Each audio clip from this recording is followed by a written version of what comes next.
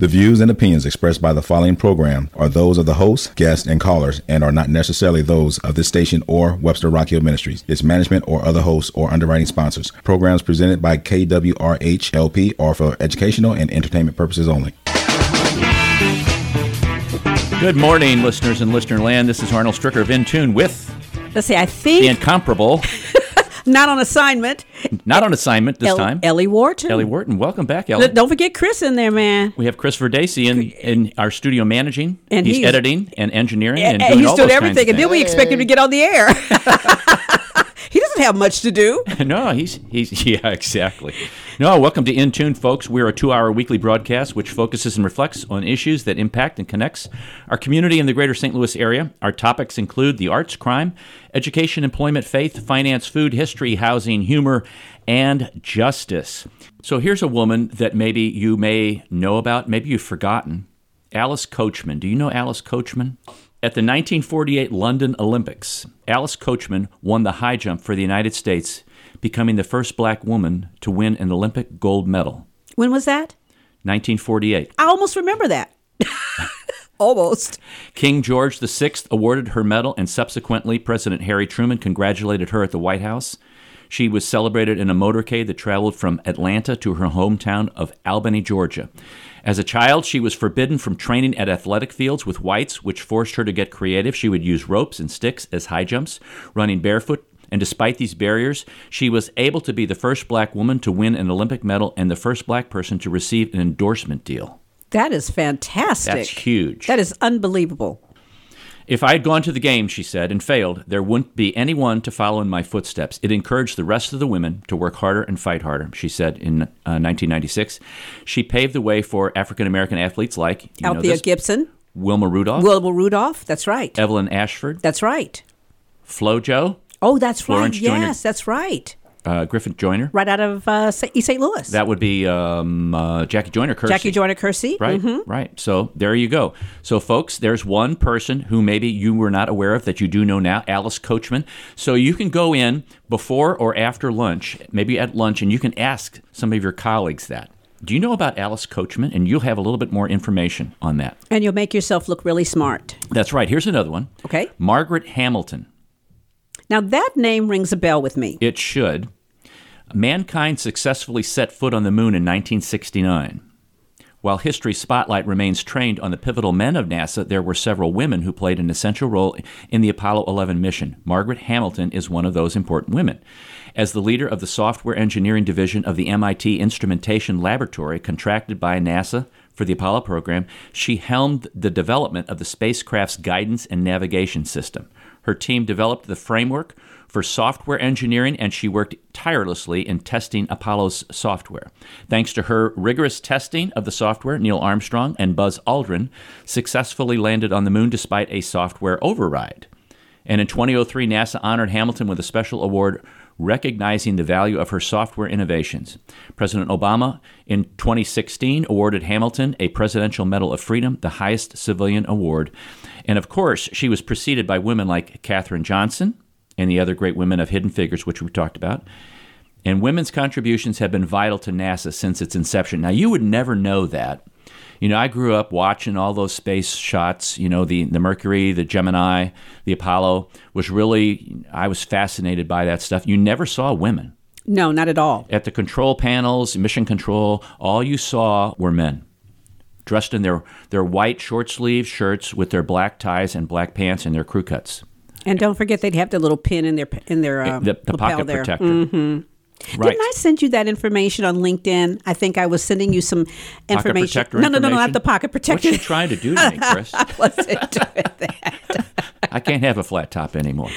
No, I think I was sending you some information because I was reading through some articles, and I think I sent you something on the lady in NASA because I was so intrigued by the fact that you're right, that we don't hear about women in those fields. Yeah, you said because she had a building named after her, but she also had. This is a couple of weeks ago. We talked about that. She initially had a building named after her.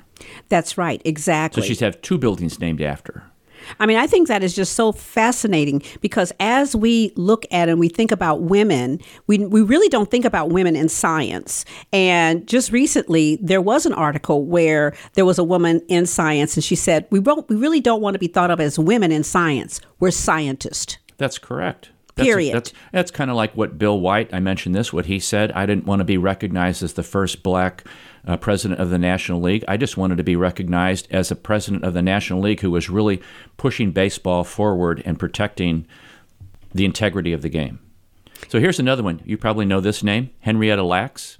I have heard that name, yes.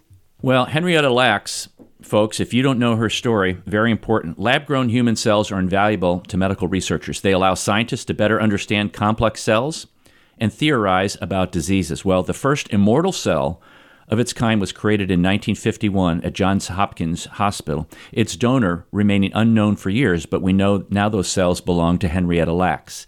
She's from Southern Virginia. She was a black tobacco farmer who was diagnosed with cervical cancer at 30. Without her knowing, her tumor was sampled, sent to scientists at Johns Hopkins, and much to scientists' surprise, her cells never died. These immortal cells were integral in developing the polio vaccine and were used for cloning, gene mapping, and fertilization for decades. That was a thing. Yeah. Again, the key thing is without her knowledge. That's right. Exactly. Yeah. So for decades, the donor of these cells, which were codenamed HeLa, H-E-L-A, remained anonymous. In the 1970s, her name was revealed, and origins of HeLa, a code for the first two letters in Henrietta and Lacks, became clear. While Henrietta Lacks may no longer be with us, her contribution to science is long-lasting. And there is a book about her and also a film starring Oprah. It would be amazing to know how many white people who had received this treatment, would they have rejected it had they known that it came from a black woman? You know, that is an excellent point, especially in light of all, I call it the nonsense going on in the world today. Because there are so many things, and you continue to bring this information up and to the forefront, that if we really look at all of the incredible contributions that people of color, women, everybody that looks non-white and non-male, where would this country be without these contributions? But yet and still, when you look at the makeup of leadership in Washington and across the country, you still don't see an equal opportunity situation. And there has been so much that has been contributed to this country that we never hear about. That's correct. And I want to keep reporting on these things. We keep talking about these things. So this is not something new to us. So here's another one. Edmonia Lewis, not a common name. We're talking 1843 to 1907. My goodness. Okay, so I should go back, and I should have listed the dates for the previous people that we talked about. Matter of fact, Henrietta Lacks was 1920 to 1951. Okay, so Edmonia Lewis. Little is known about the early life of the mid-19th century sculptor Edmonia Lewis, but she was reportedly born on July 14, 1843, although that is up for debate as well. She's considered the first woman sculptor of African American and Native American heritage. She began her education in 1859 at Oberlin College in Ohio, where she was said to have been quite artistic, particularly in drawing. 1859. That's amazing. During her undergraduate years, she changed her name to Mary Edmonia, which she had been using anyway to sign her sculptures. While at Oberlin, Lewis was wrongly accused of theft and attempted murder. Though she was eventually acquitted, she was prohibited from graduating. Wow. It reminds me of the story about the guy picking up trash while black in Oregon. I read that. I tell you the truth, that just made me want to go just flip out. Because it's like, how many different ways can you abuse people of color? And then you know what? And then you add another one. Exactly. You just keep doing it and you keep doing it, and it's like, okay, can we walk down the street? Can we breathe? Can we do anything? Right. But those are the kinds of things that you look at this country and you say, how did we get to this point? Because there has to be something that in the atmosphere makes it okay. Well, I'm going to mention something after I finish this out. We can talk about that.